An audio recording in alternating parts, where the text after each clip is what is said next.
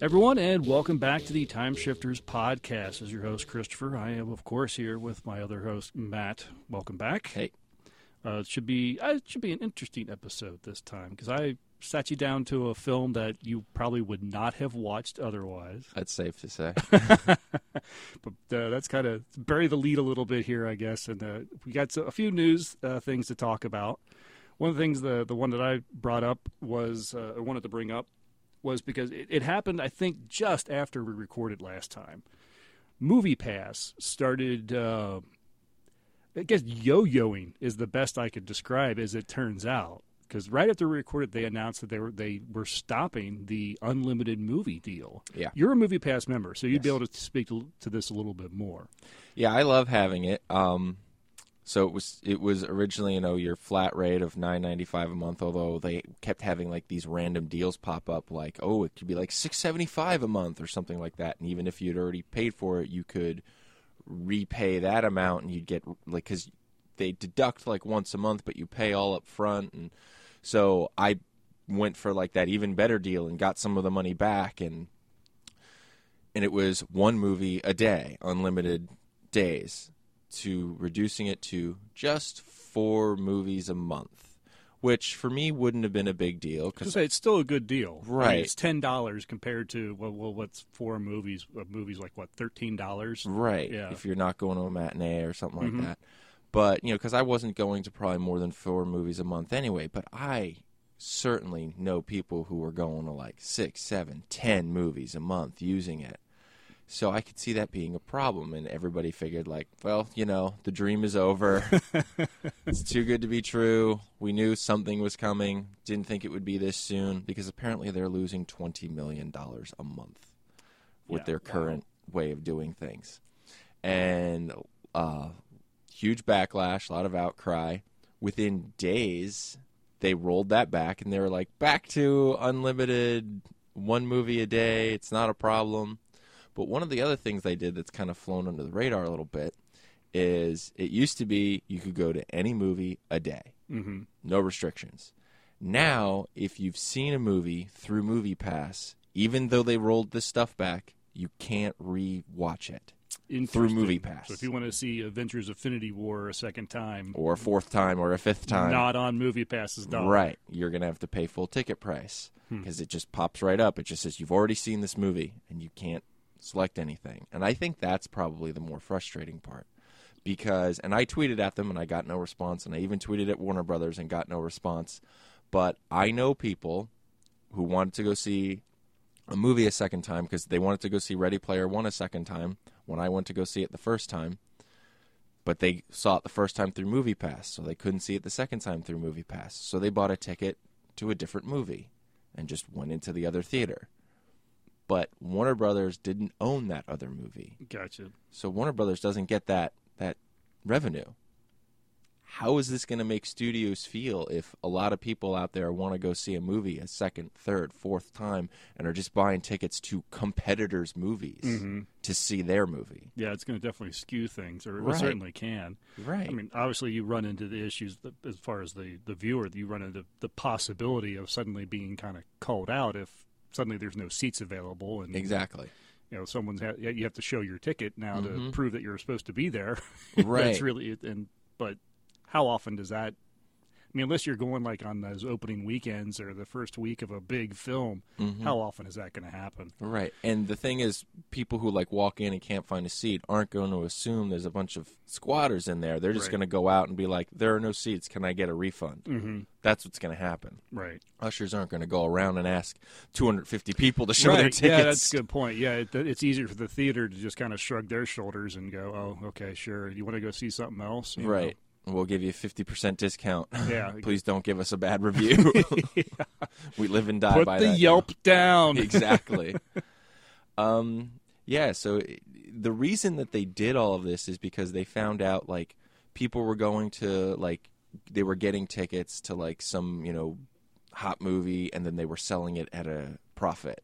So Scalping. Like, right, exactly. Like, hey, I can do this every day, and right. It's all one flat rate, and I can still sell it for even maybe just like $5 cheaper. I'm getting all of that profit. Uh-huh. And another thing had to do with like, people were buying a bunch of tickets and then giving them to their friends to go into one theater. Mm-hmm. You know, even though they were just buying, or even though I don't know how that works because you can only get one a day. But that's what I was reading, and all I kept thinking is like, I never would have thought to do these things, and they were trying to do this to like stop all of that. I feel like they gave everybody information on how to do something illegal. It's a little ridiculous. They should have just quietly dealt with people that they thought were doing this. Mm-hmm. You know, send a few letters, a couple emails. Yeah, you ban a few accounts, and then just that would have been the end of it. Mm-hmm. And you deal with it internally. You just keep it under the radar. Instead, we did this, and we're going to upset all of you, and we're also going to teach you how to make a buck. Yeah, crazy. So as it stands now, it's back to unlimited. Or no, not back to unlimited. It's back to a movie a day, but not a repeat. Right, you can't get a second view. Now, do I understand there's also like a second lower tier that's a little less? It's like $8, and that's more like what they were trying to push out that you could offer up, where it's only like 4 movies? Maybe, I don't know. I didn't. Yeah, read I thought I'd anything on read that. Okay, well, that would make sense. Mm-hmm. Yeah, that was what I heard. It was kind of a Coke, classic Coke kind of thing. They bring out the new Coke and no one likes it, so they bring out the classic and still offer something else that's just like what they were trying to sell. Yeah. That actually might be the business model that works if they do like a 3-tier thing. If they say like, oh, you want the unlimited movies? That's $30 a month. Yeah, sure. You want to just see 5 movies? That's $20 a month, something like that. Yeah, because honestly, it's great that you can jump in for $10 a month with a movie a day. That's fantastic. But come on, you can't honestly expect that to last. Mm-hmm. I mean, and you can't sit there and complain if they did want to do $30 because it's still a huge discount to what you would be paying if you're going to go see that many films. Yeah, go see 3 movies and you've made your money back. Right. So that'd be definitely the way for them to help kind of lessen their debt that they're getting every month and still keep everybody happy. Yeah, so they keep jumping around. My worry is, like, I'm probably not going to have a movie pass just because I think they're going to kill themselves. Yeah. I wonder how long it's going to last. Yeah. It was that was my next question is, can this business model hold up? I don't think so. No. I kept hearing stuff of how they were, like, data mining a little bit. They weren't, like, putting anybody's names to it, but they were, like, selling the information of this is the times people see movies. These are the movies that people are seeing. This is how many times people are going back. Yeah. I thought that's how they were making a profit, but turns out, nope. No, If they're hemorrhaging money that bad, or maybe it's just not making them back the money they thought they'd make. Yeah, then they need to rework some of their inner their salesmanship needs some improvement. So I hope it works out. I really like using it. It's very convenient. Oh yeah, I know that everyone that I know that use it has just really enjoyed the options, and they have gone to more movies. So as far as like getting the word out on a film, which is, all the studios really care about. Well, that and making the money, I guess. Right. So as long as they're getting their money and they don't really care who's in debt, as long as they get their money. Mm-hmm. I could see it being one of those things in 10 years where someone's like, remember MoviePass? Oh, yeah. That didn't last long. It was fun, though. Yeah, go the way of the Blockbuster. Uh-huh. Yeah. So what news stories did you bring? You had quite a few in your... Well, since last time, I actually saw 3 movies that we, previewed the trailers and looked forward to. I think one was on your list, and the other 2 were on... One was on your list, one was on both our lists, and then one was on mine. So this is the kind of thing you can do when you don't have a kid. You don't have go to the movies. Don't have the house. You can go to the movies. I have a movie pass. And a movie pass. I haven't seen squat. So I saw the movie that I really wanted to see that was on my list was Super Troopers 2. Oh, good. You've got to that yes. one? Okay. I had to go to that one. Yeah. It's one of those movies that if you like the first one, you're going to like this one. It's not quite as good, but it's still funny. It has a lot of callbacks to the first one because, they're a comedy troupe. They, it's very much like in jokes and stuff that's funny to them, and hopefully it's funny to you, and their humor matches up with my humor. There were several parts where I was laughing. It's really kind of a clever, semi-smidge political, but when they were shooting it, it was during like the campaigning for the election. Sure. It wasn't afterwards. So there were just a couple of things where they were threw in there. They were like, well, people will at least remember this because it was everywhere. But yeah, it's this clever concept of the U.S. government discovers that a bunch of markers between Canada and the United States are off. So there's an entire town in Canada that's actually owned by the United States. So all of those Canadians have to become Americans, and there's this huge strip of highway that they need people to run. So they bring back these disgraced state troopers to give them a second shot. Of course. And it works. I thought it was hilarious. That's pretty funny. Awesome. The other movie I saw was Infinity War. Yeah. Did you get to see that? No, I haven't seen it. And so far, amazingly, I've avoided all the major spoilers. Yeah. So I'm going to avoid spoilers. Most people really like it. There's a few people that have, I think, fair criticisms of it doesn't seem like a complete story. Because originally this was supposed to be Infinity War Part 1, and they took off the Part 1. Probably should have left it on. Gotcha. I think it would have squashed a lot of those criticisms because it's definitely not a complete story. So it's definitely going to roll over to Avengers 4? Yes. It's the first one that really ends on a major cliffhanger. Gotcha. Cool. If it's a complete story, it's all because it's Thanos' story. He is the main character. It's about the heroes. It's about how do we stop him. But he is really the one character who has, from start to finish, an arc that completes. Everyone else is guest starring in his movie. Uh-huh. Okay. All of the humans are the guest stars to the CGI Monster Man. Nice. But he's the one who actually has a point and a purpose. And what I love, it is the first time I've seen a villain in a comic book movie be the villain I wanted to always see, which is he's a monster, he's evil, but he kind of has a point. Gotcha. Okay. His argument makes sense. I disagree with what he wants to do, but he does have an argument that makes sense. Are there better ways to do it? Yes. But that's the villain I've always wanted to see, of just sort of you're horrible, but you make sense. Yeah. All right. And so the third movie that I got to see was Ready Player One. Oh, yeah. What'd you think of that? I've heard there is, boy, I tell you what, this one is split down the middle with amongst my friends. There's a lot of people that are really looking forward to it and walked away really disappointed. I didn't walk away disappointed. I just walked away kind of that happened. Mm-hmm. There it was. That was a product. Yeah. I think Steven Spielberg was the wrong director. Really? Because we actually said just the opposite when we were talking about that film. It made sense not knowing what the movie was going to be and seeing it from the trailers. And then I realized a person who is put in charge to kind of reference themselves and be there for the pop culture world that they helped create probably shouldn't have been the person to direct it, because he's not actually part of that world. He's responsible for it, but he's not engrossed in it. After I left, I said to my wife, imagine if Edgar Wright directed this movie. I was just going to say, you wanted somebody a little bit more of the geek turned director. Yes, exactly.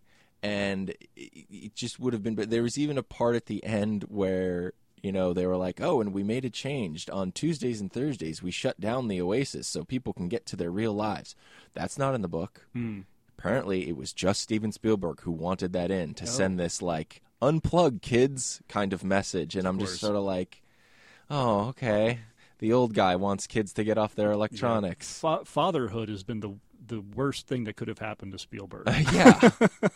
Erasing the guns from E.T. Yeah. Putting the messages into the film. Yeah, and it's not even a good message, because in the movie, it's very clear that people live and work in the Oasis. It's not just a video game. People make their livelihood there. If you forced shut it down 2 weekdays every week, I guarantee that's going to affect people's bottom line. And so I'm just sitting there going, you ended on that note? That's the last line of the movie. Cut to black. And I'm just sort of okay. All right. And there were just a lot of different things where I'm it looked cool. One, it was great. It was very well acted. You really felt for the characters, but there was a forced love arc going on. One of the characters went way too dark. He was the villain, and I'm just sort of this guy didn't need to go to cold-blooded murder. It didn't really fit with the tone of the movie. And so it was it was just sort of all over the place. And at the end of the day, I was just sort of like, this makes me just want to go home and play games with my friends. That's what, because you see them all running around and grouping up and being like, you go here, you go there. I'm just like, that's me and my friends. Did you read the book? I did not. You did? Yeah, okay. I thought that's what you had said when the trailer first came up. Yeah, so I think it's an okay movie. There's certainly things to be entertained about. If you're engrossed in like online gaming culture, you will recognize a lot of little things that that you've been through. But yeah, I think a different director. I think Edgar Wright would have been perfect. For this movie. All right, interesting. That film may come up again in a future discussion, I think. I wonder what. So yeah, those were the 3 movies I saw. And then we got some trailers over the last couple of weeks. We did. Got some interesting trailers. There was already like a teaser preview trailer for Ant-Man and the Wasp. Yes. But now like a really big showing you plot and what's going on trailer dropped. That looked good. It looks great. Yeah. It does. What I love about the Ant-Man and the Wasp is the humor doesn't seem out of place. No. It's just that's what you kind of go in for. This is it's the comedy. That's a superhero movie. Yes, yeah. Very much like Guardians of the Galaxy. Yeah, a little bit. But I was amazed because that trailer dropped, I think, on like just this past Monday or something. And I said to somebody, all right, think about this. Black Panther's still in theaters and doing well. It's still like in top 10 for like bringing in money every week. Do they still have that in theaters? Yes. I think it's actually coming to home video. Yes, it is. The week after we record, I think. Yeah, it is. Okay. And it's still in theaters with like 8 showings a day. Gosh, yeah. Infinity War had just finished its opening weekend, setting like every great box office record ever, including domestic and worldwide opening. And then Monday they drop a trailer for the next movie. When has that ever happened? When have you been like, oh yeah, our previous movie's still in theaters and still doing great. Our current movie is dominating, and here's the trailer for the next one. I'm just constantly amazed that this decade, the superhero, the Marvel superhero film has not petered out. No. It's not going to. It's not going anytime soon anyway. It's amazing. I mean, they can even have a few maybe slight misfires, and it's just like, well, wait till the next one, and oh, this one's great. Yeah, right. And the misfire is still well in profit. Yeah, it's like, oh, that movie didn't do great. It only made $800 million. Is that all? Is that all? Didn't break the billion mark. Oh, right. That's a shame. Right, because that's their bar now. Did it break $1 billion? That's insane that this is the new normal for them, and it happened very quickly.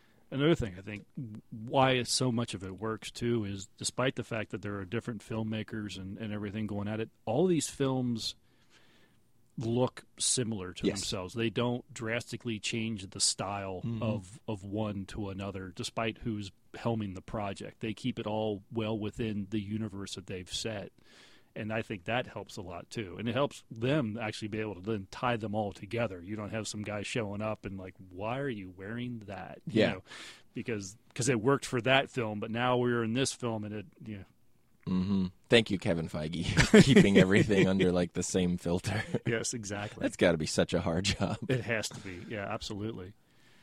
But yeah, a fun trailer. I mean, just more of the constant, the jokes and the fun with the making things big and making things small and using it to battle and to defend. It's just fantastic. I mean, they block the door at the salt shaker and it's just it's the stuff that you expect from the Ant-Man kind of film that was laid, the groundwork that was laid in that first one, and it just continues on with this one, and it looks great with another fantastic cast. Yeah, and there's that great part where Wasp, she like flies into the car and she sits right between the guys and she grows big or to her regular size and she's like, hi, and one goes to punch her and she shrinks again and hits the other guy. I'm like, that's wonderful. Michael Douglas is in his superhero film. Yes. I mean, who thought you would see that now? I don't think he did. The other trailer, which sticks to superheroes, is the Venom trailer, like Yeah. a real full-length Yes, trailer. Yeah, and I went from to okay, you have me interested. Yeah. The teaser that they showed a while back didn't really do much for me. It Just was a like, series of images. yeah, all right, whatever. This one, it's kind of like, okay, now I'm curious. Right. And it's all Tom Hardy's acting that pulled Mm-hmm. me into this trailer because he's so good. Like in Dunkirk, his entire part is him just in like the fighter pilot mask. So you just see his eyes Mm-hmm. and you're getting all of the emotion and then intensity just from his eyes. And I'm like, how do you act like that? How are you acting all through your eyes? Yeah. And so now you're giving him a whole thing where he's like dealing with a voice in his head. And it's just, he's one of the most talented people out there, and he's going to make this movie work. I think so. And then you saw the full Venom. We finally see Venom. Yeah. Looks good. Yeah, it does. Now the question is, when does that happen? I wouldn't put him past that. That's the end scene 5 right before minutes. credits. The full Venom and then go to black. No! It could. I mean, I wouldn't be against it because it just keeps Hardy in the movie longer. Yeah. Because that's one of the problems when you get someone like a star like him for a CGI role, you lose the actor, Mm-hmm. which is why I think you're seeing less and less Hulk in Marvel and Yeah. more Mark Ruffalo, because Right. it turns out Mark Ruffalo's really good at Yes, he playing is. Bruce Banner, and you want more of that. Yes, you want Hulk to show up and smash things, but you also want Ruffalo to be hilarious. You're right. So the other thing, though, is people are wondering, because this is Sony, Mm-hmm. they still own the rights to the character for a movie. Will they drop some kind of hint Of a Spider-Man. of Spider-Man? Even though visually and tonally it's very different from what Marvel's doing, which is what we were just saying, that it goes against that. Yeah, it goes completely against the Venom origins in the Spider-Man books Yes. too. I mean, they are creating their own Venom origin here, and so you don't need Spider-Man, but it'd be interesting. But a Venom without a Spider-Man is like creating a Joker without a Batman, yeah. It just doesn't work. You want that, and if it's good, you want them to clash, or team up, or fight, or whatever. Like, how do you have this now really good Spider-Man and finally a really good Venom, and we're gonna keep them separate? Right. That's terrible. Please don't do that. Yeah. Like, I just have some part where like Venom is like swinging through the city, and you just see Stark Tower real quick, half a second, Yeah. anything. Just put it in that same universe. Yes. Just reference it just enough to make us go, and that's it. Yeah, it'll be curious to see. I mean, this is going to be, and it's another too. Is like, then how is it Sony going to have to keep, maintaining this ownership of the franchise, and how long will that last before finally Marvel or someone just says, no, we don't want you. The contract has to end at some point. Right. It can't be in perpetuity here. Yeah. So can they keep it going, and then how will Marvel then try to incorporate that universe into their universe? And that's ages Such down the road, I complication. guess. But That's a discussion for lawyers. yeah, I suppose. Yeah, not for podcasts. We can talk about it. We won't get anywhere. Exactly. They might not get anywhere. No. But yeah, I think it would be a real I just shame. don't want them to finally, Sony with a superhero franchise, finally having this really great universe's character, and then have to like stop Right. because of Give it up. contract Right. problems. Right. Yeah. And then they recast Venom, and it Yeah, it's starts exactly all what over. will happen. Is Right. it's another reboot, and you're Right. like, Integrate it. yeah, Integrate it. Same with Deadpool. Bring him in. Integrate it. yeah, exactly. Yeah. And then so the third trailer that dropped, I think I'm the only one that got excited about it, was Robin Hood. Yeah. You're the only one that was excited. At That's least in this fine. room. That's fine. When we did the episode about all the trailers, we pretty much came to the conclusion that there's no formula for what makes a good trailer. You can dissect a trailer and say why it was good, but then you can look at another one that kind of does all of the same things, and it's a bad trailer or it doesn't get you excited. It's just sort of that gut reaction of, Right. I liked it. That was my reaction to this movie. And a huge part of that was Taron Egerton as Robin Hood and Jamie Foxx as whatever character he's playing. I love those two actors. They are both so good. I think that dynamic is going to be great. Taron Egerton, I've had the pipe dream of playing Hal Jordan, the Green Lantern. I think he would be phenomenal in that role. Well, and I think that was my issue with this trailer is I'm watching it and I'm going, oh, good, it's Robin Hood as a superhero. Yeah. It was effectively, it's like Green Arrow or Hawkeye. But that is kind of what Robin Hood is. He's kind of this doesn't old, have to be legendary Yeah, hero. but when he's doing the leaps with the twists and the 3 arrows, right away and all that stuff, it's like we've seen it with Hawkeye, we've seen it with Green Arrow, and it's like Let's see it with Robin Hood. Oh, sure. I think it's going to be a movie that somehow magically works, but I'm betting on it's going to be a movie that's so ridiculously over-the-top bad it's good. Because, people are pointing out, like, the hood is machine sewn. It looks like he ordered his clothes out of a catalog, yet it's still supposed to be set during the times of Robin Hood. And I'm sitting there going, yep, I'm on board with how terrible that is. Yeah, you posted that on the Facebook group, the trailer, and someone made a very good analogy to First Night.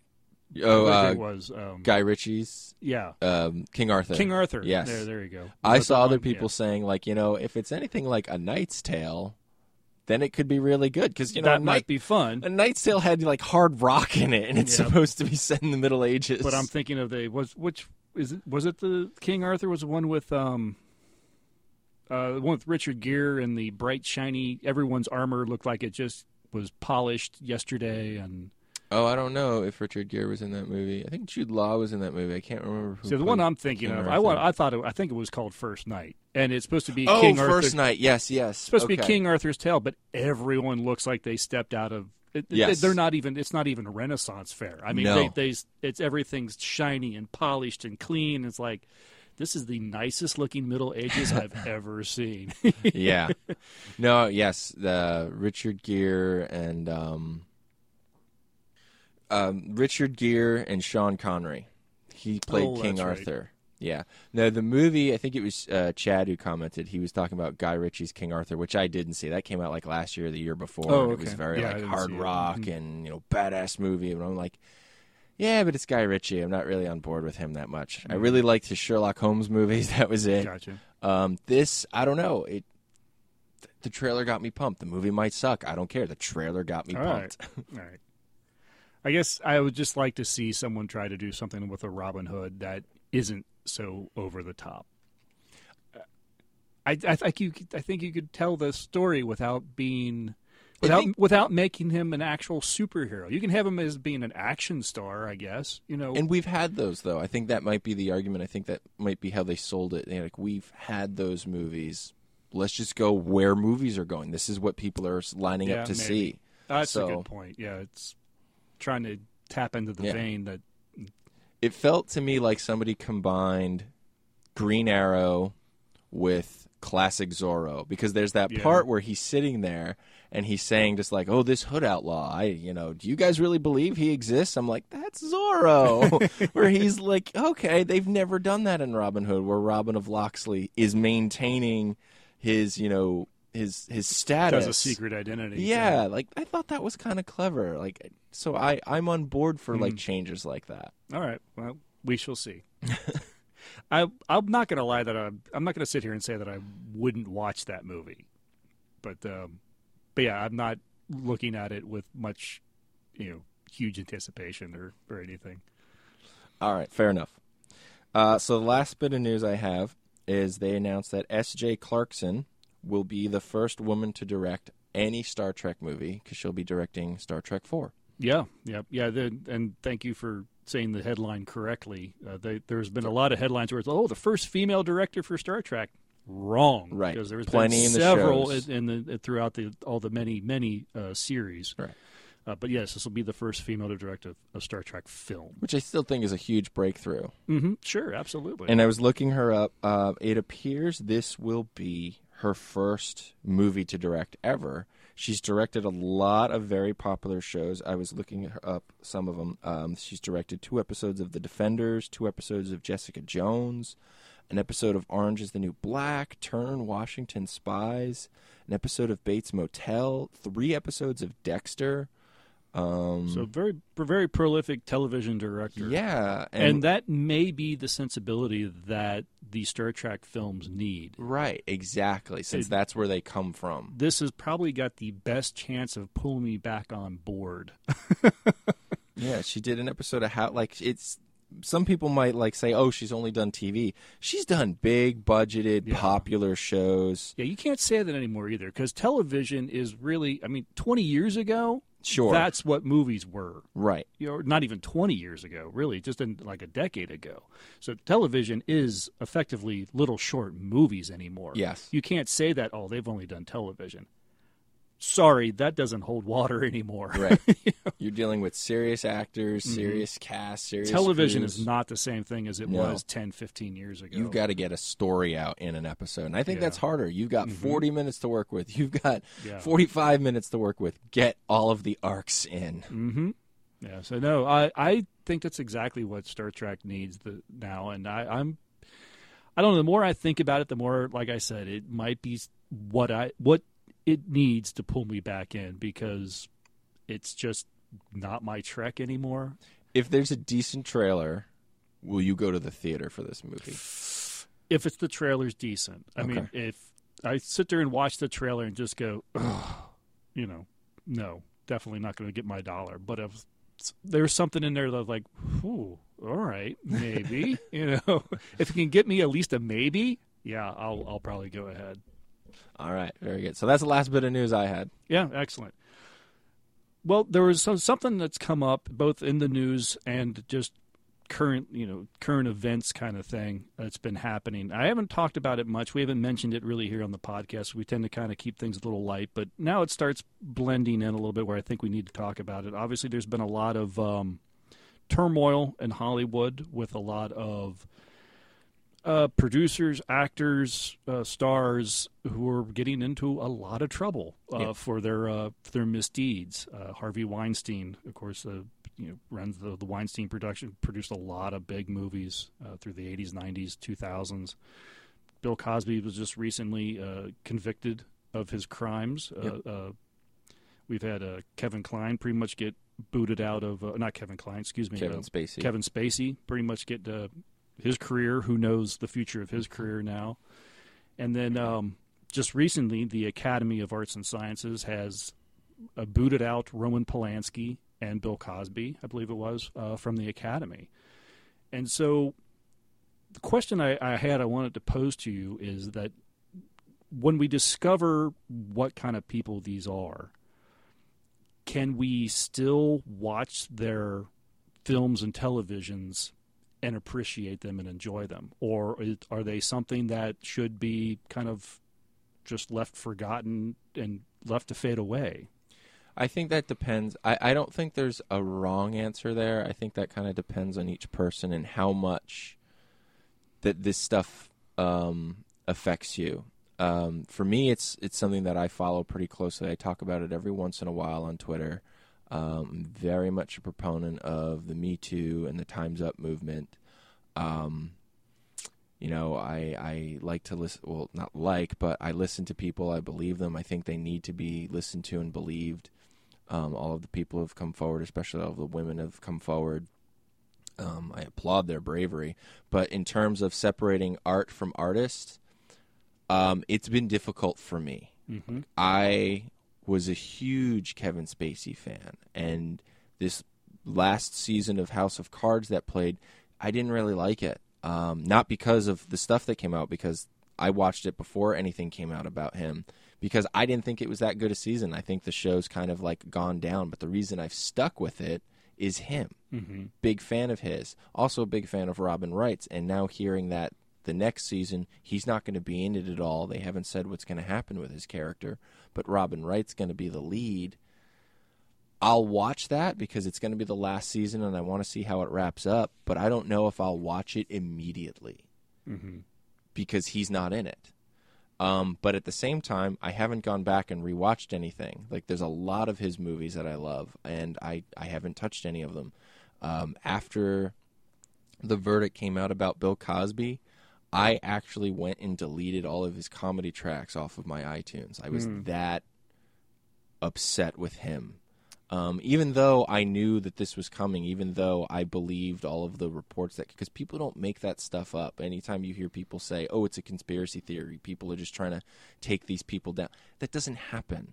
Anytime these women come forward and say, this is what happened, they get death threats, they get attacked, their information gets put out there. They have nothing to gain except knowing that the truth is out there and trying to protect the next person. They're continually victimized, even after claiming to be a victim. Right. Yeah. So they have nothing to gain from it. And so I was already on, like, I used to listen to his comedy all the time. I even have Bill Cosby himself on DVD. It's one of my favorite stand-up shows. I haven't watched ever since this stuff came out about him years ago. I haven't watched it since. I haven't listened to any of his comedy tracks. And then I was like, you know what? My stuff's just sitting there. I still have the DVD, but I deleted my iTunes stuff. Right. And that was stuff that I got out of like the library and burned over. There's no getting it back. It's not like it's sitting in my purchases and I can re-download it. It's just gone. Mm-hmm. And I'm fine with that. And so anytime something comes out about somebody, it does taint the work for me. And it's hard to look back. And there haven't been many things that I've gone back and rewatched just because there's that sort of like bitter taste in my mouth of just sort of like, this is who you really are. Right. I looked up to you. I was inspired by your work and by your art, and this is the person you really are. The inspiration's gone. Right. So that's how my feeling on it is. Yeah. I find, like you said, I mean, and maybe it's just a matter of, it's a conversation I wanted to bring up, and now even I'm having a hard time, really it's putting hard. It into words. When I think of things like, especially with like something like Harvey Weinstein, because it affected so many people. Yeah. And so when you see that name come up, a Weinstein picture, and you go, because now you know what people on that set may have had to deal with. And that truly, I think, taints the picture.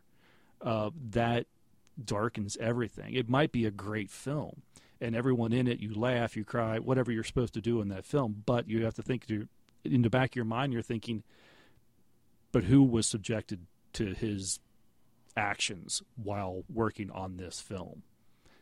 That one really kind of is the one that really, I think,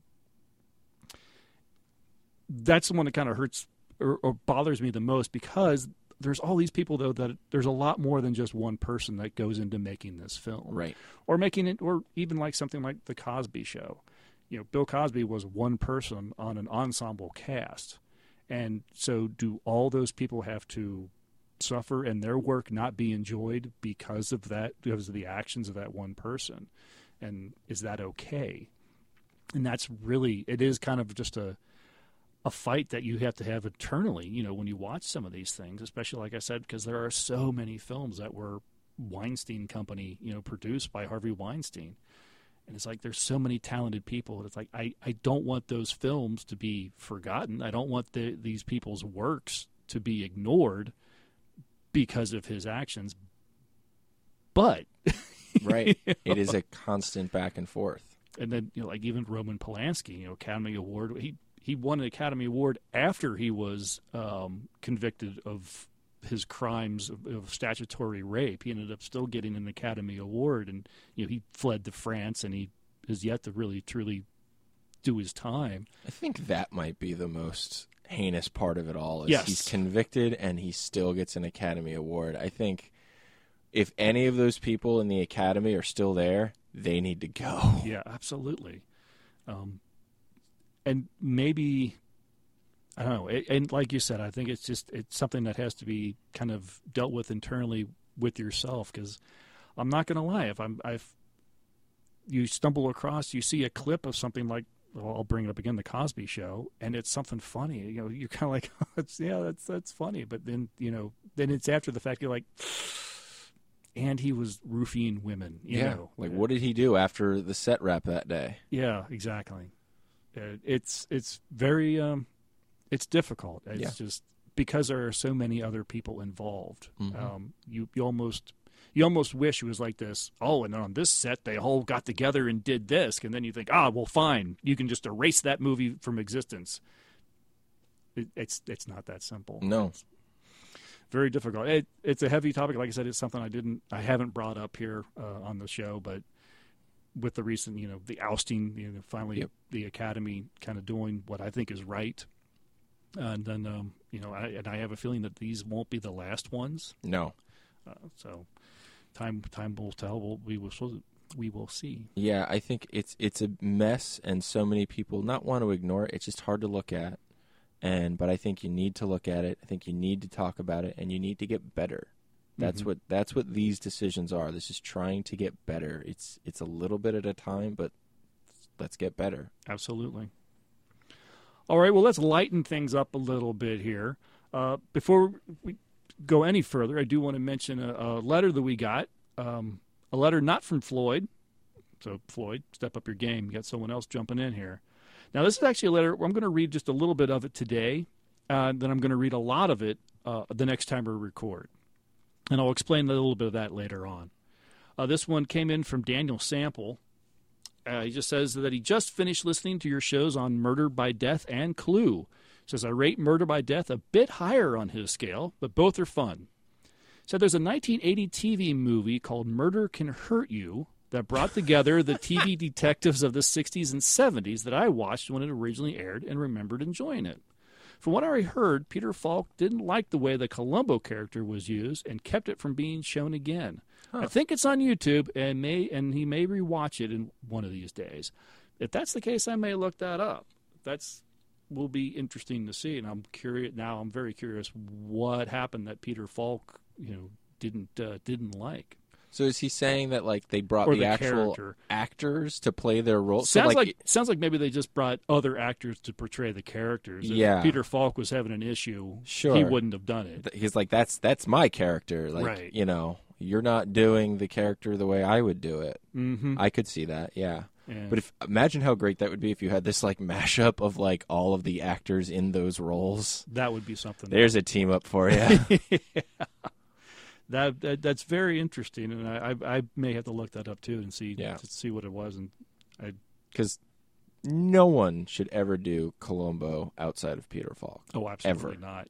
That is one of those things. Thank goodness I have not heard anybody talk reboot of Columbo. There have been a couple of rumors. I think it was something Misha Collins, who plays the Angel Castiel on Supernatural. A lot of people started making up that rumor because the character wears the long trench coat, looks exactly the same. And then even on Twitter, he was just like that Columbo-looking guy. Oh. And so it got the rumor out there that they were rebooting Columbo with him as the lead. And I remember going like, okay, he could do it. He's a really talented actor, and he would respect the role, and he would do it right, and because he's a good person who like does all this charity work, and it's just sort of like I root for him, but don't do it. Okay. I could see it, but don't do it. All right, fair enough. Yeah, I love the old Columbo Oh, so do I. TV movies Yes. and everything. I'd hate to see someone else come in and just muck it up. Just one more question. There was a joke. It's like if you found yourself being asked just one more question for the third time, you were the murderer.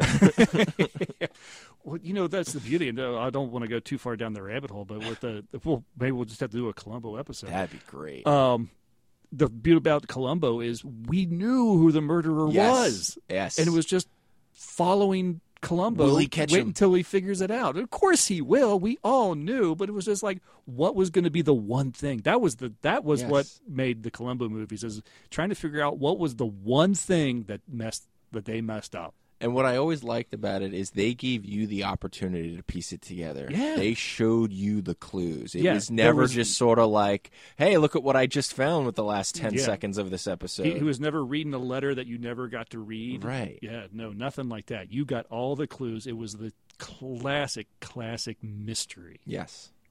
Yeah, we may have to revisit that sometime too. I haven't watched any Columbo in a long time. Problem is, there's so much. Where do you even begin and end? There's some. Because some of those episodes get really long. Like the first 30 minutes is the murder being set up, and you're just sort of like, "Where's Columbo?" Yeah. Well, and they all are effect movies. Right. They're television movies. Yes. They were an hour and a half, hour and 20 maybe, whatever. When it first started, they were all about an hour, but they got longer and longer and longer, and you're just sort of like, okay, when does the detective part happen? We haven't even had a murder yet, and we're 30 minutes in. And we haven't even seen Columbo yet. Yeah, I've signed up for him. Yeah, that'll be interesting. Maybe we'll just need to try to find someone's list of what they consider the best Columbos and take a look at them. The first one's really good. I rewatched that just a few years ago. That's a really good episode. Excellent. All right, so I'm going to save the rest of Daniel's letter for next time. But so Daniel, just so you know, it will come up again. So thank you very much for sending that in. Now, I guess the last thing I wanted to mention before we go to break, I mentioned last time that there was a band called Time Shifters. On Facebook, they have a page. We have a group. If you come looking for Time Shifters, look for the group. That's the podcast. If you want to find the band, look for the page. They are a punk rock band out of Prague. I've listened to a few of their tunes. I'm going to throw some links in the show notes so you can do the same. They got a bunch of them listed up on Reverb Nation. And they're also on Bandcamp. Easy to find, timeshifters.bandcamp.com and reverbnation.com/timeshifters. If you're into punk rock scene, if you like some really good driving, the kind of stuff where you listen in the car, you want to go faster kind of music. Dangerous stuff. Yeah. Pretty damn good. Yeah, I really enjoyed them. I listened to one of their songs, and I was like, bobbing my head a little bit, and I was like, okay. It really works. So I think what I'm going to do, I don't know, should I play a song in the middle here, or should I maybe have them play us out? Because I got permission from them. Play us out. Play us out? Play us out. I got permission to play their song Star Bazaar. Okay. Which is one of the few songs that can be played on a podcast that relatively is family friendly. Most of their tunes being punk rock and everything, not safe for work or for kids. I think the F-bomb is dropped more times than any other word, some of the stuff. But it's still a really good rock and beat. They got a new album they're putting together. They're supposed to be trying to come up. They said mid-May. So by the time this episode airs, it may already be out. So nice. I'll let everybody know when it happens because I'm kind of curious and kind of looking forward to listening to a whole album myself. Gonna go shuffle through and try to find my official theme song. There you go. So yeah, check them out. All right, so I'll tell you what, we're going to take a short break here, listen to a promo for another podcast. And when we get back, we're going to talk about, what year was it, 1964? 1964, Cave of the Living Dead or Night of the Vampires. All right.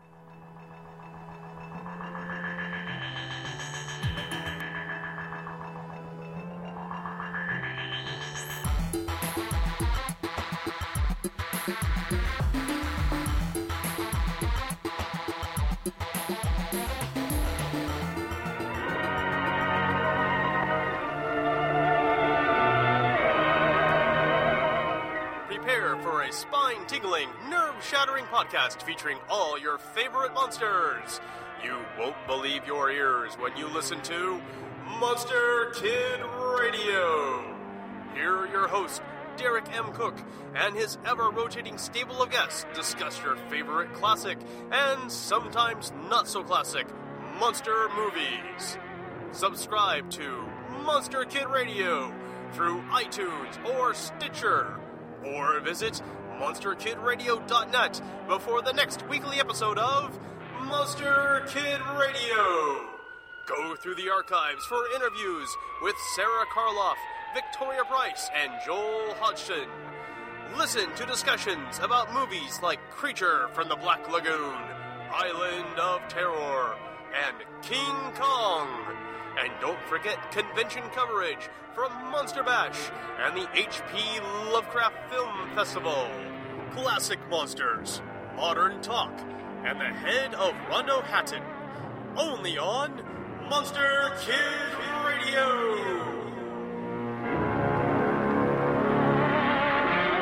All right, we are back. Yes, Night of the Vampires or Cave of the Living Dead. You'll find it under both titles. This was a film that was a German Yugoslavian film. This is a little bit of Euro horror or Euro spy. Little column A, little column B on this one. This was originally put out under the title in Germany, Curse of the Green Eyes, which is an interesting title considering it's a black and white film. I'm not sure. There must have been a lot of expository dialogue to try to explain that title. Yeah. This thing was then was kind of re-edited and redubbed and released here in the States. It was directed by Akos von Ratoni, is how I'm going to say it. That sounds more Italian than German. But... I have no idea how to say half of the names involved with this movie. Yeah. Actually, most of the stars' names are pretty... Adrian Hoven is Inspector Frank Doran, and Erica Remberg is Maria. And let's see, we got Carl Moner and Wolfgang Prize, we'll say, or the lead stars, I believe. I'm leaving it up to you. All right. I've got nothing. Now, this is a film that I heard about from listening to another podcast. I was listening to Monster Kid Radio, and they talked about it. And I was like, okay, this sounds interesting. I got to look it up for myself. I freaking love this film. I just enjoyed the hell out of it. And I thought, you know what? We needed a film because we discussed a couple of possible topics for this episode, and we needed to kind of go to a plan B. So I'm like, watch this. I'm curious to see what you think, because this is not a film you would have picked up. It's free on Amazon Prime, so it's easy to do. It's under, I think it's Cave of the Living Dead on Prime. Yes. Yeah. And so the story, it's like a story about an inspector of he's either a police inspector Interpol. or an Interpol inspector who is sent to this small village because there's been a series of deaths of young women, mysterious deaths, and then the women disappear. The bodies disappear. Right. So the police are baffled. They're not doing it. So they send this guy from Interpol, this inspector, to investigate. And the turns out, of course, the village is saying it's vampires. There's a local witch who is positive it's vampires. And then the plot unrolls from there. I would say the plot unravels from there. Right. This movie, go in thinking it's a comedy. I think there's humor. I don't think it's... Oh, it's humor. A lot of the humor I threw in. I wrote down almost immediately, this is a movie begging for an MST3K. There's so many strange elements. I got all of this feeling of like they are seem to be heavily influenced by like the Hammer horror, Bela Lugosi kind of stuff. Like they looked at it, they were fans. Good on them. They wanted to make a movie. They weren't trying to make a bad movie. They were inspired by this stuff, and they wanted to do it for themselves, for where they lived. Good. Doesn't mean it was good. Oh. It was very like, it's a cast of like 7, and let's see. There's the old guy. There's the cops that are scared all the time. There's the servant who's worried about things all the time. And then there's the straight, creepy guy who lives in a castle who like just sort of appears into a room and the door opens for him. I wonder who the vampire is. Is it any of those bumbling idiots, or is it the guy who's clearly trying to be Bela Lugosi? Well, see, this is where I think it's a little bit like the Columbo. We know what's happening. We just have to watch and wait for the inspector to figure it all out. And the inspector was the most aloof, like, homicide detective ever. Like, the guy, he's supposed to be like the expert. If a case can't be cracked, he cracks it because he's seen it all and everything in his life. He's seen the worst things, and he's just sort of like, hey, how are you? How's it going? It's just like, I don't think you're jaded yet. Is this your first case? I thought, well, he, like you were saying, it was definitely mimicking a lot of other films. It was very much in that Euro spy genre where, your star is aloof as the great from start to finish. There's no other word for it.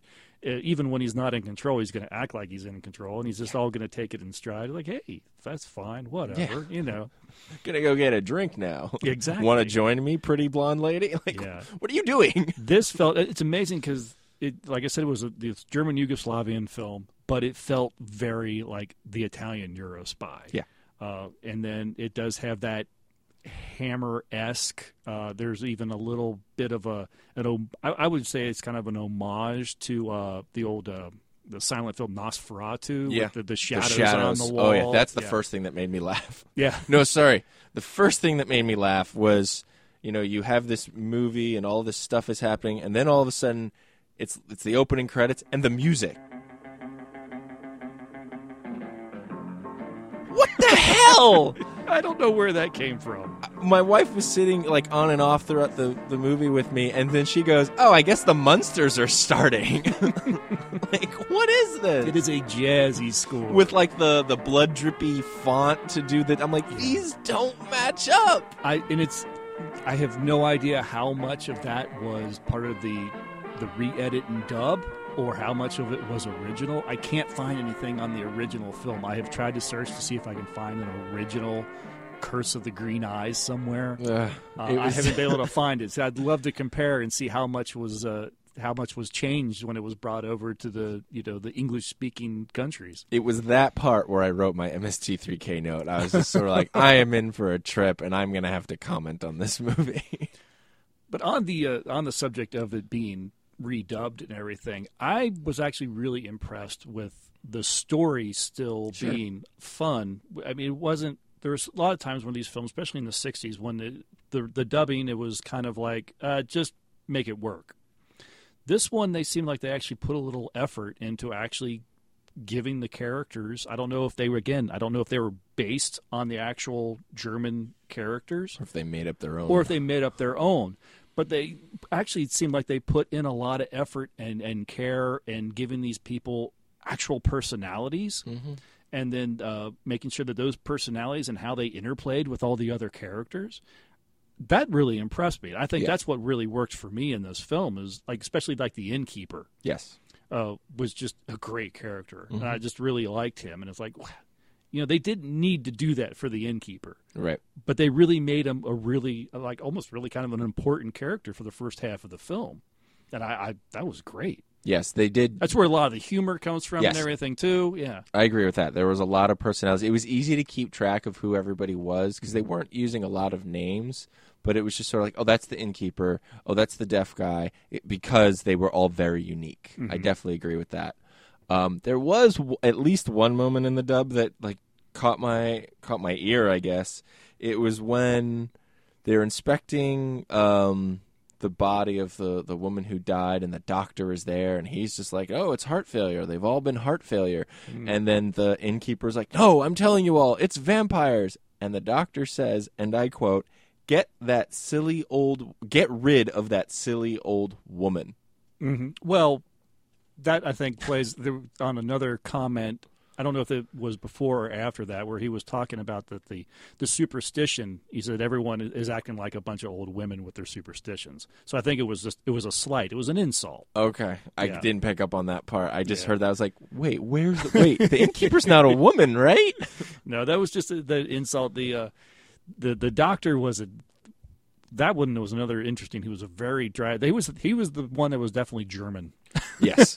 He was the one character I really liked, because I like that idea of here's this one intelligent person who's refusing to give in to the local lore, and it's just like, it's not vampires, it's this, and I'm not going to listen to what any of them are saying. He's wrong. Right. But it's because he's like, he's going back to his medical training and his scientific knowledge that he's just going to throw out. It kept reminding me of an episode of like the X-Files. You have this person come in to solve this crime, and slowly but surely they're starting to believe more and more into the supernatural.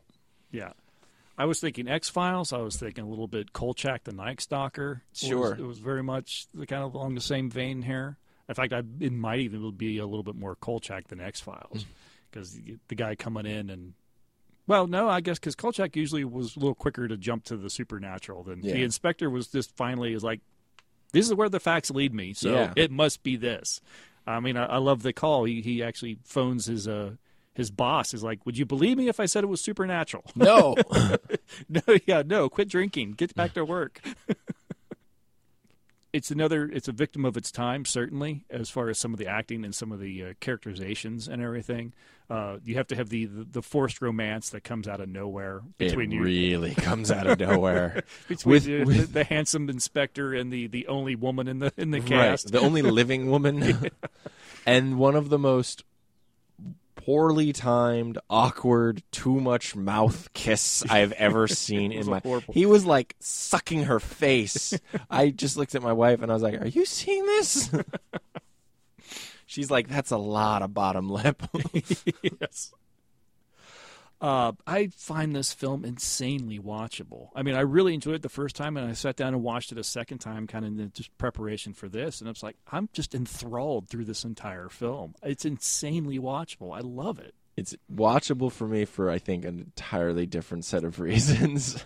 I mean, I can definitely see where you could ding it a lot. I mean, I believe me, I see it's for its flaws and everything too. But it impresses me that much time and effort went into this edit and dub. Oh, sure, and it still holds together as a film. A lot of times when these come over, when these get dubbed and edited, it's like that makes no sense whatsoever. Sure, and you have no idea if this is a legitimate dub from the language. Did they actually, oh, this is what they said, so this is what you should say? No idea. That's what makes it interesting that they are actually still able to weave this story. I'm thinking because it weaves together as well as it does, that this was probably a legitimate dub of what was actually being said. Yeah. Or at least close thereof. So that works, and I really like the characters that are in there. And yes, it does have all this. It just because. Yeah. Why does this happen? Just because. Yeah. Because we got to get under that hour and a half mark. Exactly. Oh look, there's coffins. All right, that's fine. Moving on. Yeah. Like even the part towards the end where like he's hammering the stake into the vampire. It's like, I like that. Just bam once, and then the eyes freak out, and bam twice, and the then face starts to burn. Yeah. And then he hits the third time, and I said, "Oh, I'm dead now." And that's when you see the skeleton, and I was like, "Yep, there you go." Yeah. No, you definitely get the feeling, like you were saying, it was someone that was experimenting a little bit. They were like, okay, I've seen this kind of stuff done. Let me see if I can do it. Let me put my own spin to it and kind of play a little bit with the camera. So we did a little bit with the shadows. We do the stuff with the quick edit cuts with the different, like you were saying, dispatching the vampire. We did the mirror trick. Someone's behind me, but they're not in the mirror. You can see their breath. Yeah, they you can see everybody's breath.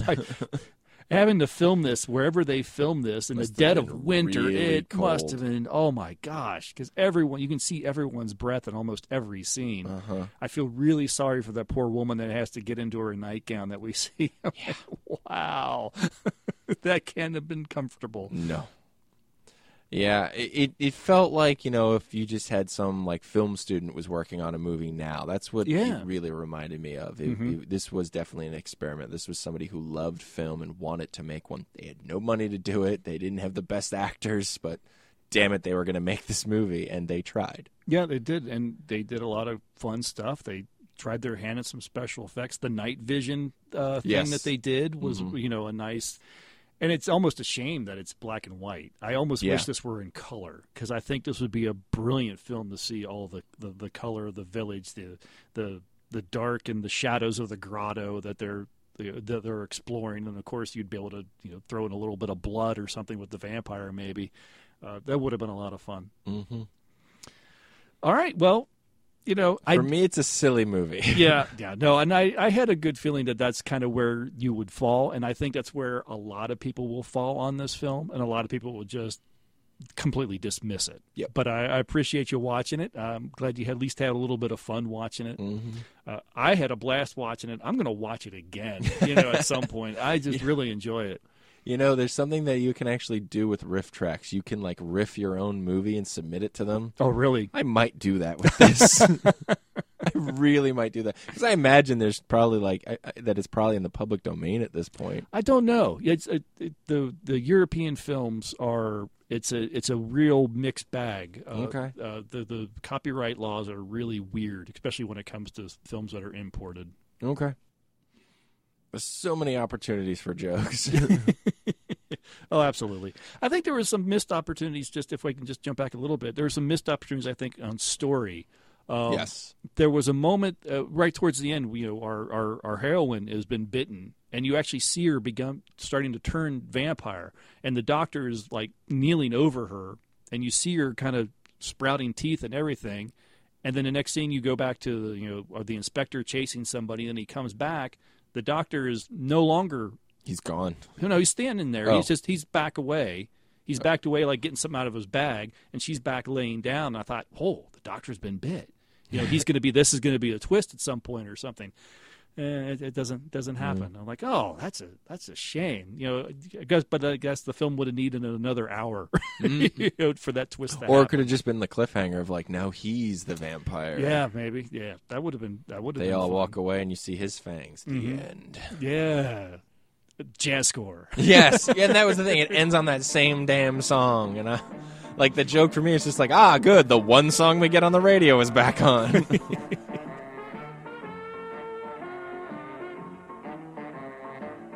All right. Well, yeah, we'll leave it at that. And I think that'll finish up this episode. Now, next time, I hinted at it a couple times throughout this episode. Next time we get together, we're actually going to do an open discussion. It's going to sound a little different. We'll be on open mics. We're going to go to Studio B and do an open mic. And we're going to have a discussion about book adaptations going to film and television. And we're going to bring in a few other voices and everything to do this. And so a lot of Daniel's letter was in regards to that. So we'll pick that up next time. So that's going to be I think it's going to be a fun discussion. It's something that Chad Peters on the Facebook group, I believe, brought up, and it was a good suggestion. It's not one that I can talk to with a lot of experience. I have read several books that have been made into movies, but most of those are some of the the older. Like I've read Do Androids Dream of Electric Sheep? Sure. That gets turned into Blade Runner and things like that. So a lot of the current stuff I haven't read. I think we'll probably have a pretty good mix of old and new.